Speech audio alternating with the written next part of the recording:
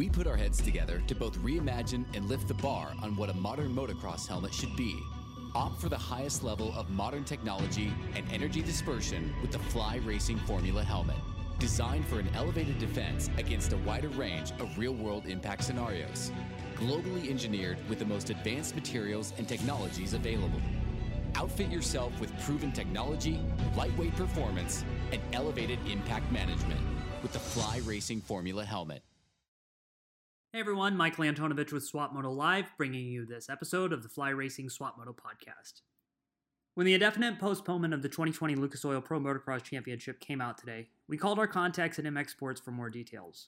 No, the race season will not kick off in the middle of July like we expected, but it's not all bad news. Our main conversation was with events organizer Tim Cotter, and it answered a lot of the questions that many of us have thought about over the last few weeks. Tim is one of the guys we see at every round of the Outdoor Series, and his role in the newly formed race leadership team means that he's discussed and planned for every possible scenario this summer. During our talk, Tim explained that the current plan is to start the season at some point in August and to hold a minimum of 6 races, but that could be as many as 9, all of which depends on how these next few weeks play out. Yes, there will be restrictions and requirements in place at the track, something we had long assumed but hadn't heard directly from MX Sports until now, all of which were addressed. If you come to the races, don't expect much interaction between yourself and the pros, nor the usual mass gathering at the podium after each moto. And for those of you wondering, wearing a face covering will be encouraged but not mandatory. One of the biggest details of the talk with Tim was that MX Sports intends to announce races 30 days ahead of time, and that we should expect some more information to come out in mid-July about the start of the summer series. Be sure to bookmark swapmotolive.com in your website browser, follow swapmotolive.com on Instagram, Twitter, and Facebook, and subscribe to our YouTube channel for more content from the pro races. Thanks for getting on the phone with me. It's been a very eventful day, especially with everything going on with MX Sports, GNCC Racing, Loretta's that's coming up. But today's announcement is pretty big with the Lucas Oil Pro Motocross Championship. What led you guys to make this decision to indefinitely postpone the start of the season? Well, first, thanks for having me on today. And this has been a really, really challenging time for all of us. We all came to work on Monday with a plan, and we were actually loading trucks and getting ready to head to Indiana to kick off the season. And in light of what's going on with the spikes and the increased cases, recorded of cases around the country, we felt that we ought to, take a little closer look at things. And actually, to be totally transparent, today is Wednesday. So early Tuesday morning, a colleague, Roy Jansen, sent me a text early in the morning and said, we ought to get on the phone and talk. And so I pulled Davey in, and Roy and I early Tuesday morning, and looking at what's going on with Texas, going backwards in phase, although we don't race in Texas. That is a, telltale sign of what's happening in the world. Arizona, of course, California, particularly areas of California that didn't have huge numbers before are seeing increased numbers. And then, Florida is all over the news. And the New York adding states to their do not travel list. Just all those things combined made us really take a step backwards and say, okay, what we don't want to happen is for us to get started and then have to stop. Indiana, the Indiana back to work program is clear. We can have that race there today if we wish.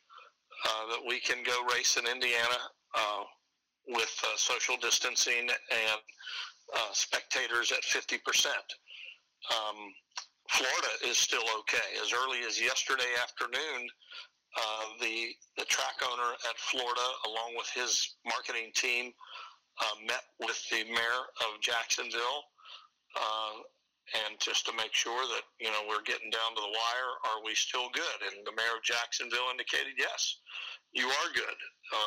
And as many of you know, you watch the news, that that the mayor of Jacksonville recently implemented a mask.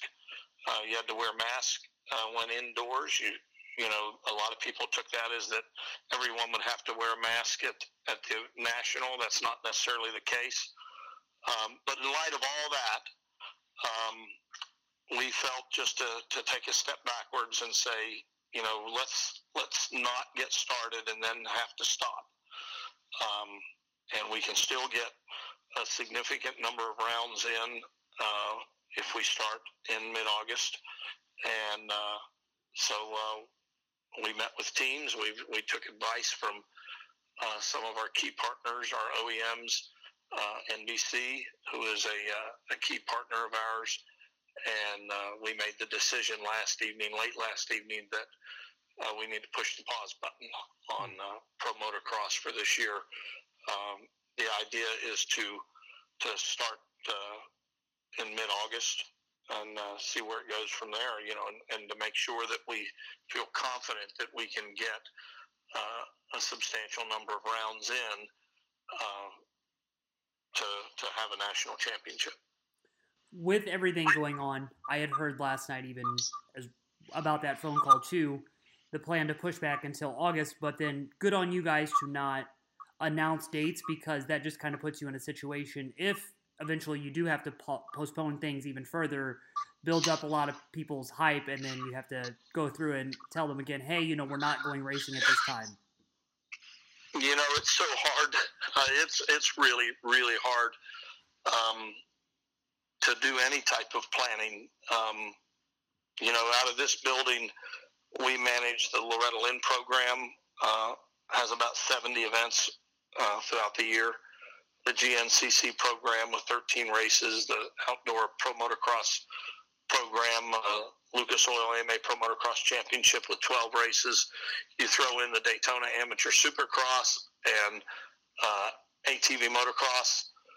There's a lot of complexity to our schedules, and you know, we're on like schedule Z or double A or double D by now.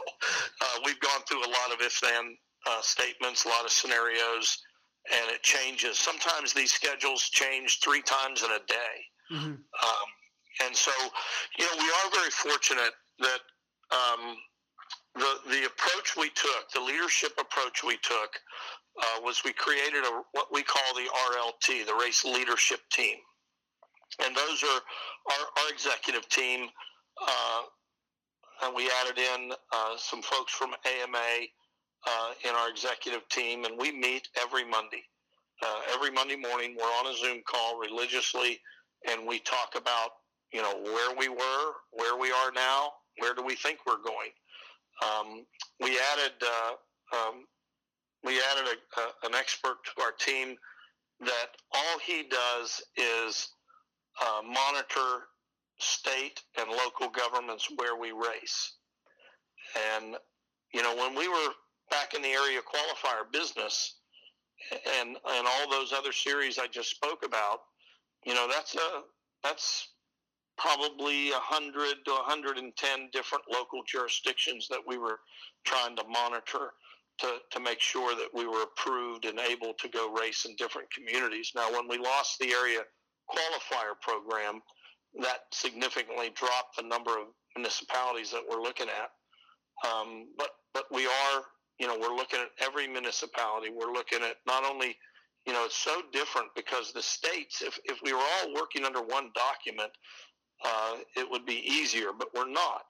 The states all have different documents, and they have different ways of stating it. Some are super clear, where you don't need any interpretation. Others are not so clear, where you need interpretation and you have to go to local governments. And as you know, motocross races are not in metropolitan areas. They're oftentimes in rural areas that are a bit unsophisticated. You know, for instance, if you read the Tennessee law, it says these restrictions or these guidelines apply except for, and they name off 6 counties. Well, those counties get to make their own rules. because they have a full-on health department, and it's usually counties that where Nashville is, or where Memphis or Knoxville or places like that. So it's just not as simple to open up a book and say, this is what I can and can't do. You really have to interpret it. So it has been super challenging to figure out where we are able to race and where we're not able to race. The program that you guys have put together, the race leadership team, I followed every press release that you guys have put out. I applaud you for everything you guys have done, because you set the tone for every track pretty much in the country on how they needed to reopen. You guys have involvement around the country trying to seed the motos for Loretta's, so it has to be a universal thing. And good on you guys for tackling it the way that you tackled it. On that point, especially for pro motocross, right now all these local promoters, the Washougal's, the Ironmans, the Southwicks, Spring Creek, they're all in constant communication with their local health departments too. There's nothing that they can do without approval from them, which is what's put you guys in that situation of not being able to announce anything but those first two races, right? Yes and no. First of all, the race leadership team that created the Safe to Race Task Force, the race leadership team early on in this deal, we knew that no one was going to get us back to work other than us, mm-hmm. right? The federal government, the state government, there's no local government that's going to knock on Spring Creek's door and say, hey, John and Greta Martin, we created this Safe to Race motocross document for you, and this is how you need to go conduct your business. Every municipality, every state agency was overwhelmed and had no idea. You know, they were just having a hard enough time figuring out how they were going to run their state forward. So, Kerry and Davey set out to put a team together that would create a document, and it was very clear from the get-go that document was available to anybody who wanted it. Car racing, motorcycle racing, go-kart racing, whatever, because we feel that the more racing out there, the better it's going to be for all of us. And so we are very proud of what we were able to accomplish there. And those 42 people that were on that task force worked their butts off to create a document that was cross-referenced to the CDC and the World Health Organization. So yeah, that was really, really good. The second part of your question was that the next thing we have to do is go train our organizers who are not a fixture at City Hall.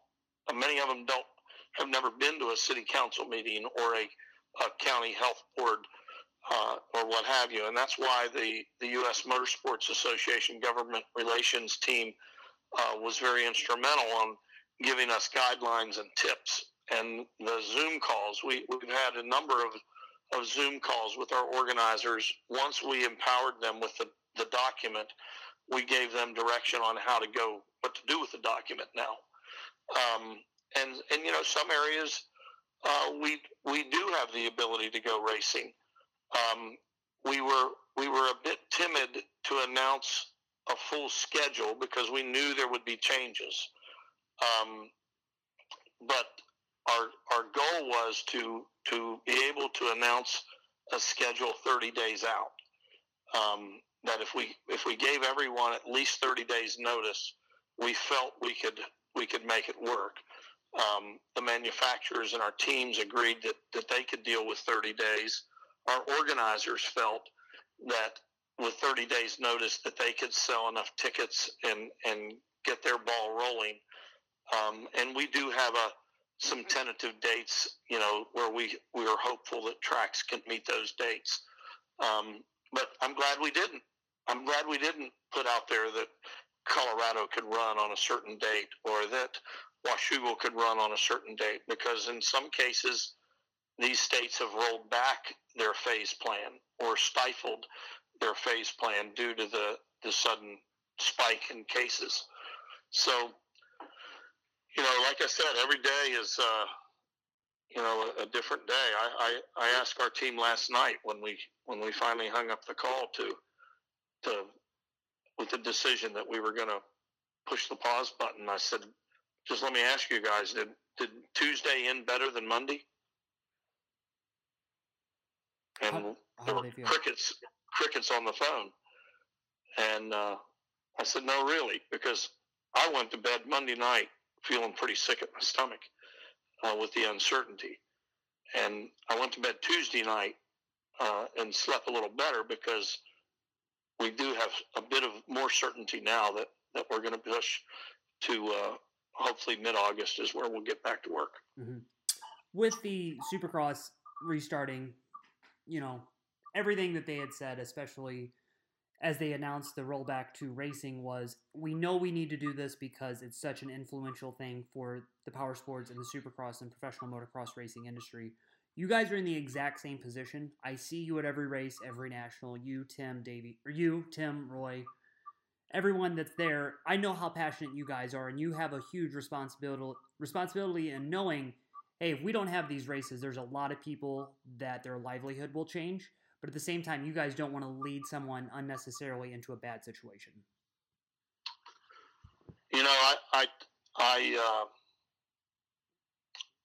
I'm challenged with that every day, and we all are.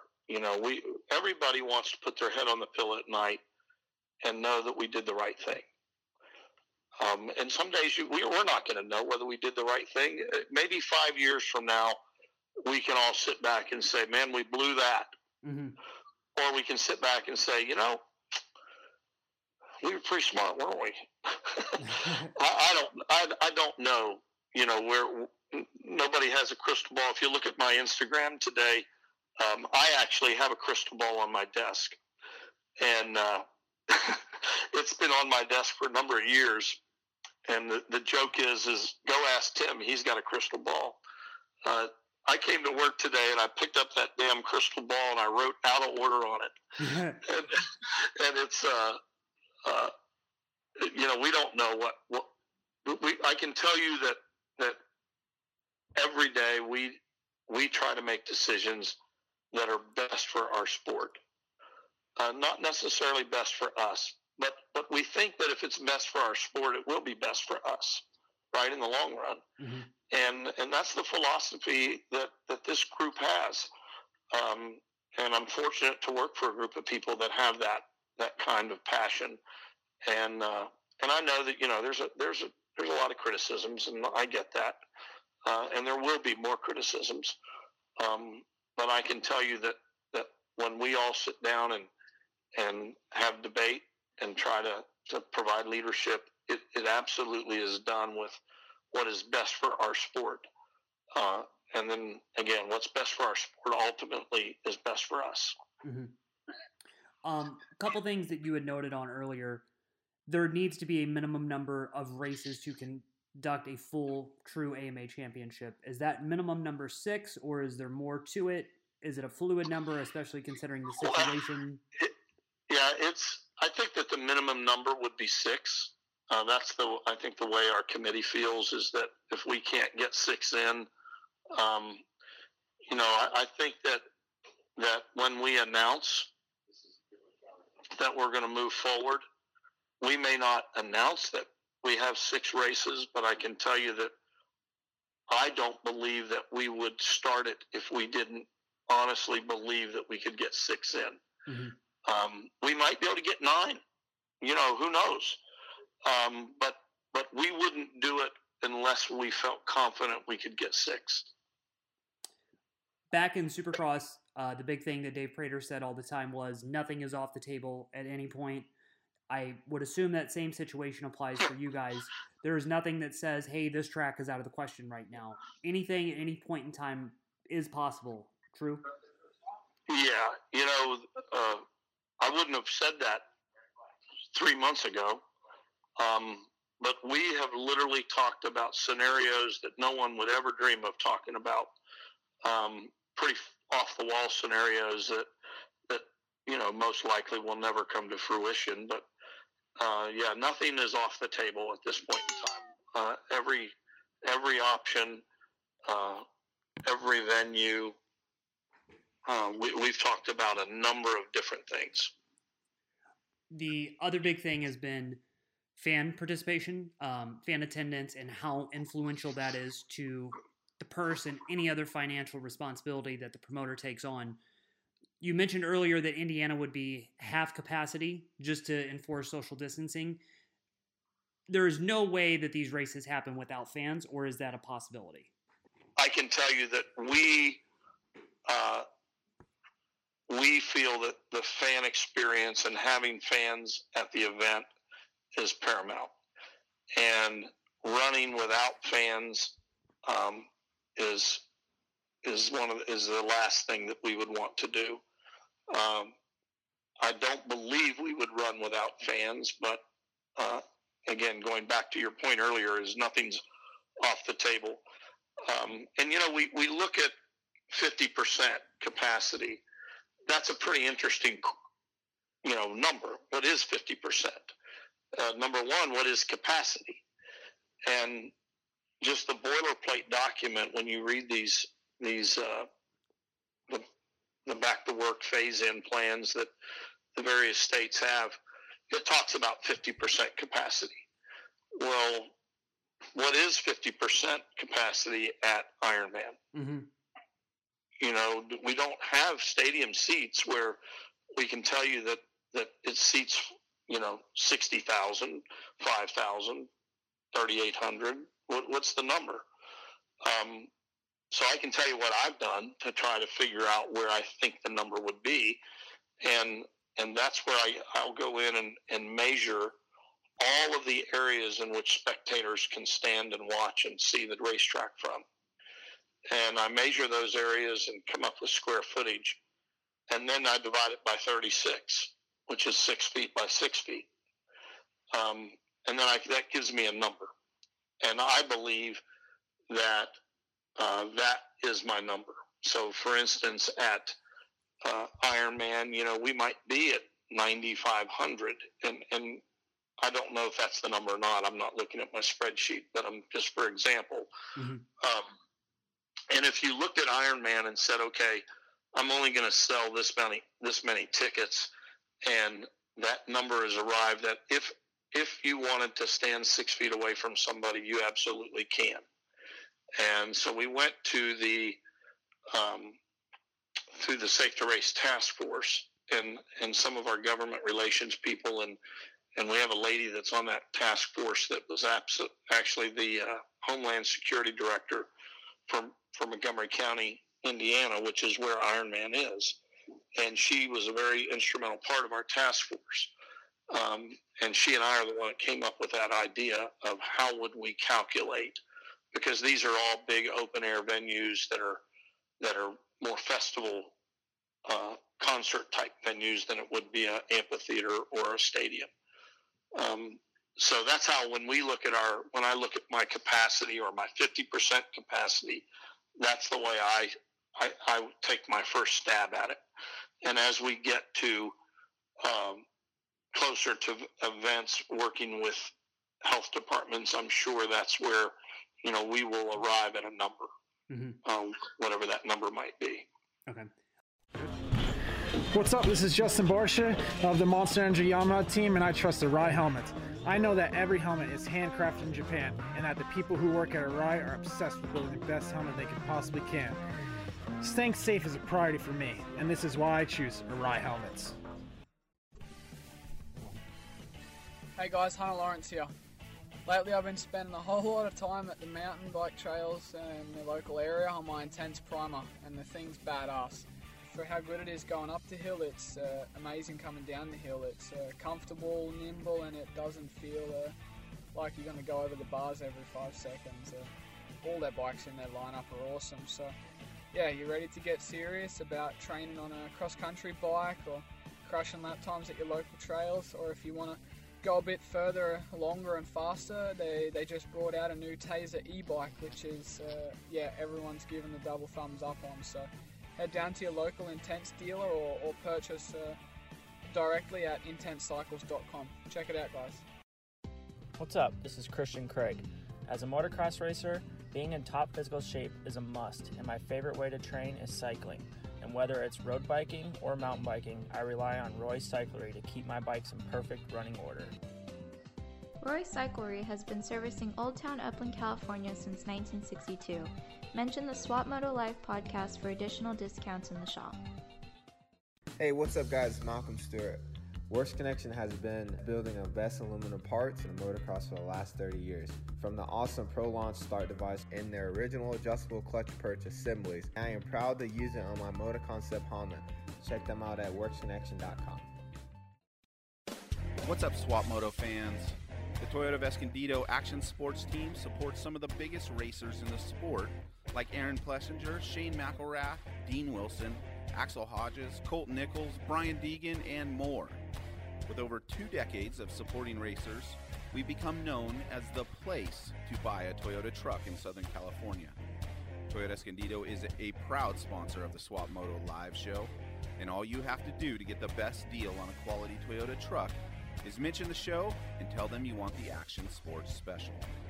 Check us out online at toyotaescondido.com for more. Limiting access to the pits for the fans was a big thing, especially though because that adds so much more to it for my end of things. You know, am I going to be able to go between teams? Are teams going to have stricter measures enforced?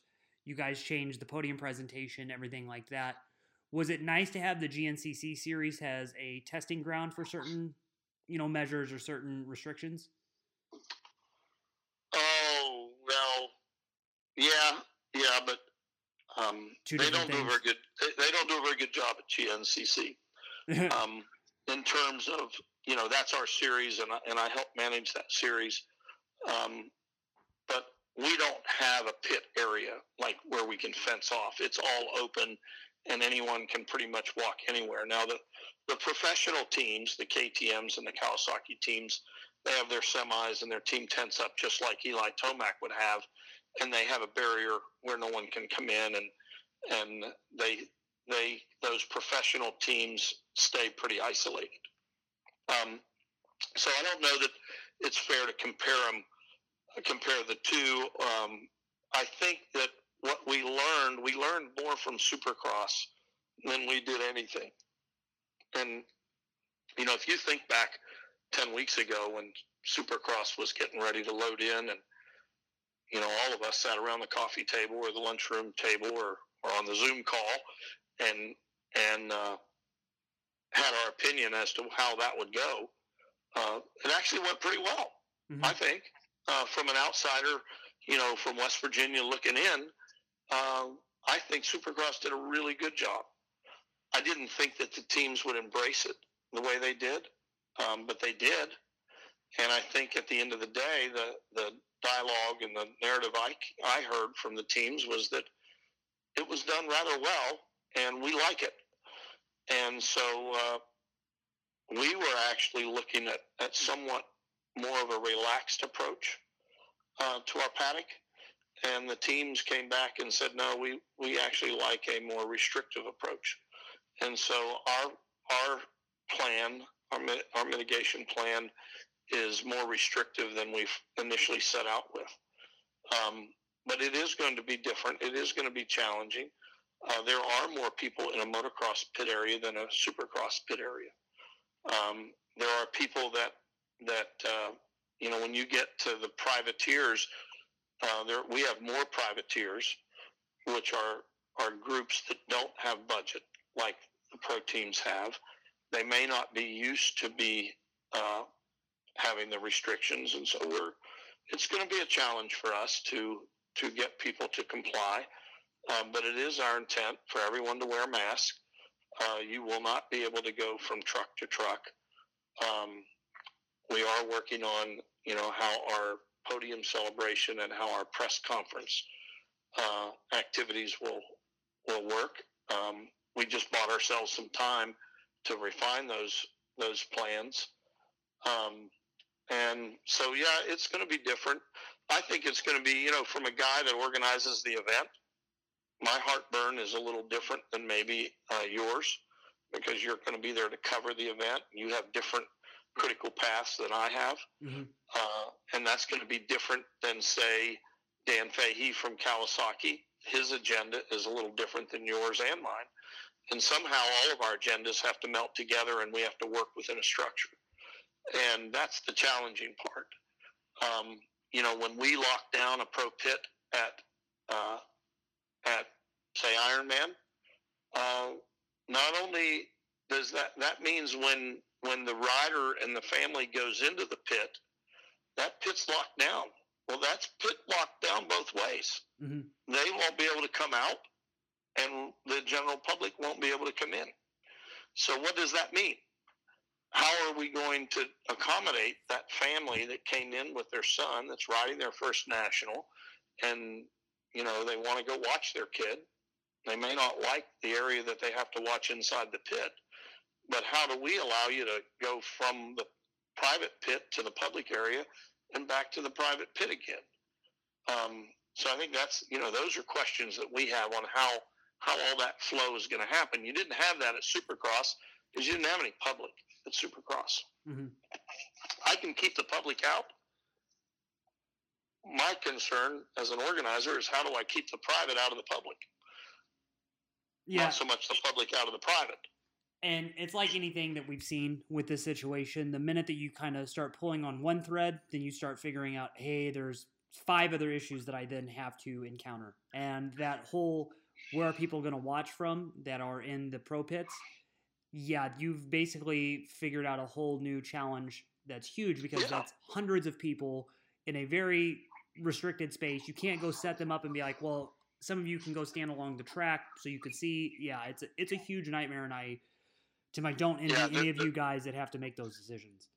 There's a lot of unintended consequences, and there's issues that we haven't even thought about. Mm-hmm. And what I think we're pretty good at, again, 5 or 10 years from now, someone can make that decision whether we were good at it or not. But we're pretty good at adapting. And isn't this really what it's called? It's an adaptation process. I think, what I learned at Red Bull, when Red Bull is going through their process, they call it an adaptation plan. And so we are going to have to be able to have an adaptation plan and have a group of people that can resolve issues quickly. And once we get the ball rolling, then I think it'll all work fine. But certainly there's going to be some hiccups and some issues as we get started. Okay. A few more questions and I'll let you go. Right now, we've expected these weekly race leadership team announcements on the MX Sports Pro Racing website. You guys will still have the weekly race leadership team calls and everything, but this isn't one of those instances where we should expect a new schedule next week or the week after that. It's going to come at some point, but just don't expect it to come right now. It will not come right now, but we do, we feel that we need to give everyone 30-day notice. So if it were me, I would be looking for some sort of an announcement around July 15th.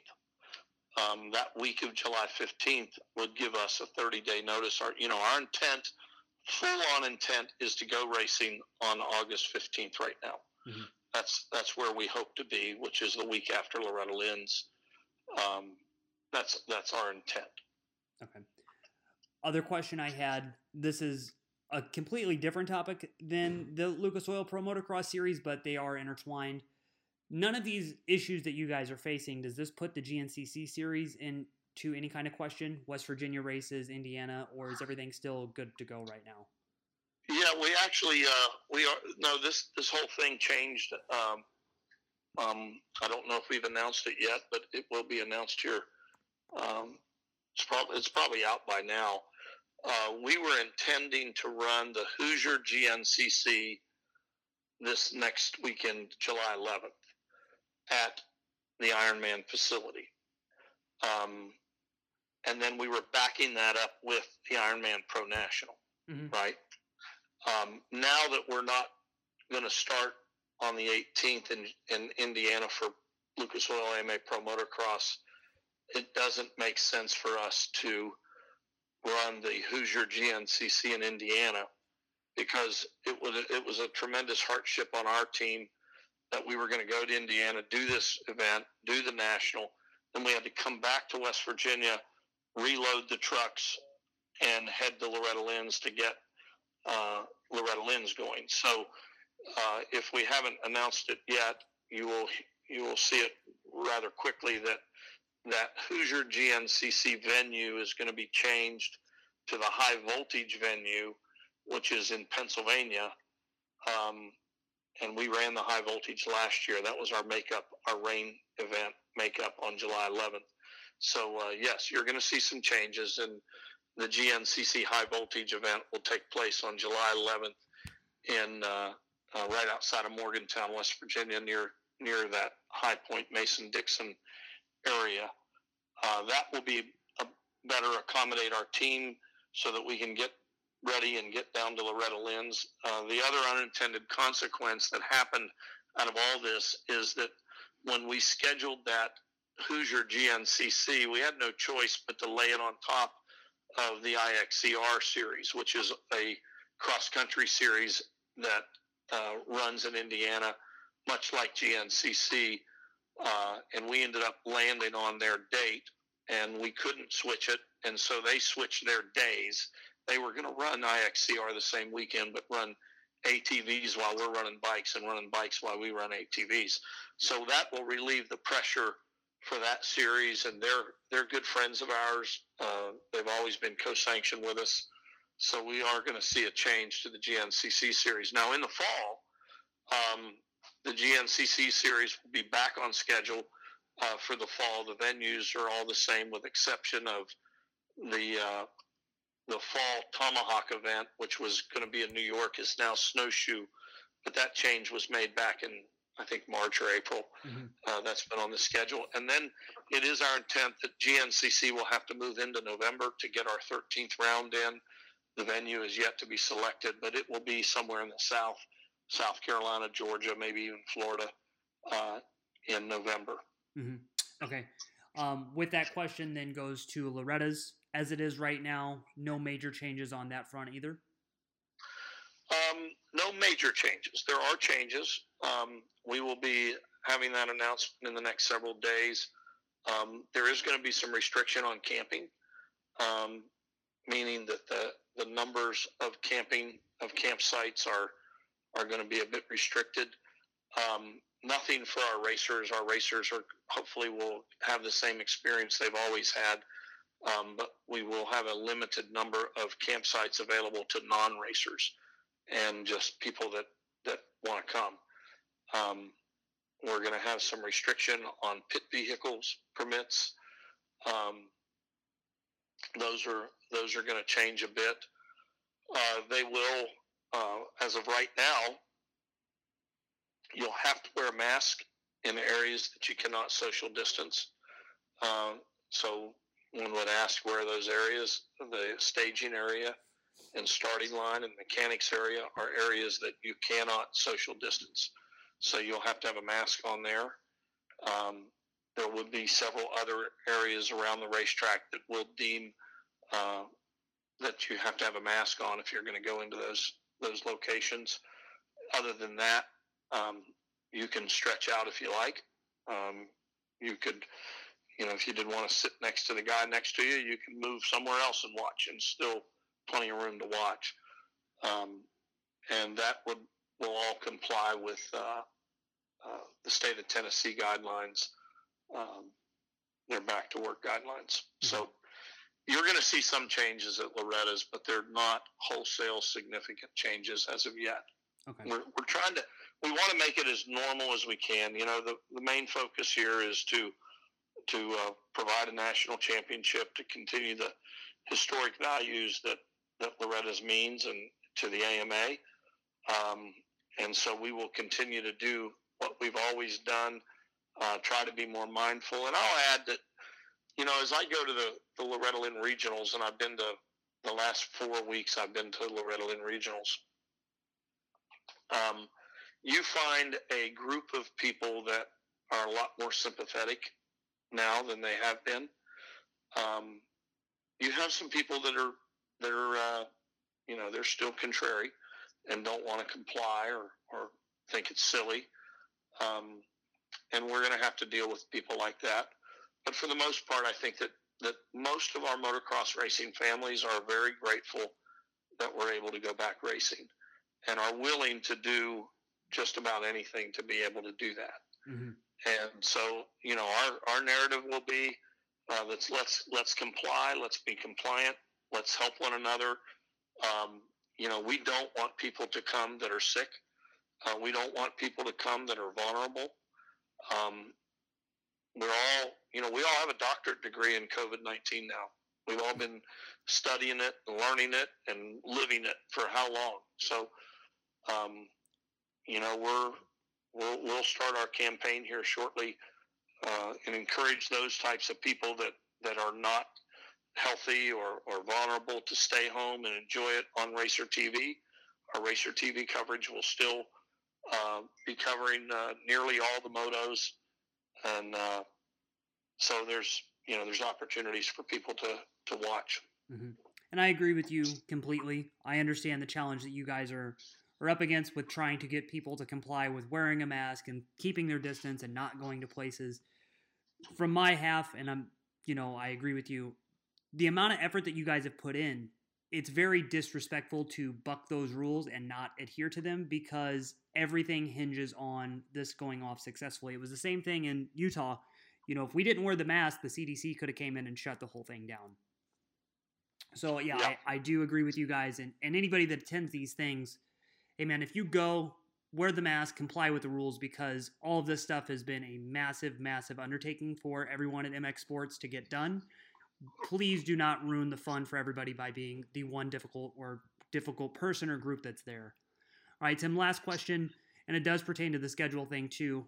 Like GNCC that can go later in the year, there is no hard cutoff time for you guys. I've heard that, it's not like we're going to try to wrap this thing up in Labor Day weekend or anything. We can go all the way into October for Pro Motocross, correct? We can. We can certainly go into the first part of October. Going later than that creates some issues. We have laid the groundwork to go a little deeper in October. I'm not so sure we're able to do that, but I think that if we're able to get back running, if we're able to get a series in, you will see us at least in the first week of October, and maybe the second. So you'll see us into the fall. Okay. Hey Tim, thank you very much for all this. I appreciate it. We'll be looking forward to more information from the race leadership team and MX Sports and Race Productions as these next few weeks go on.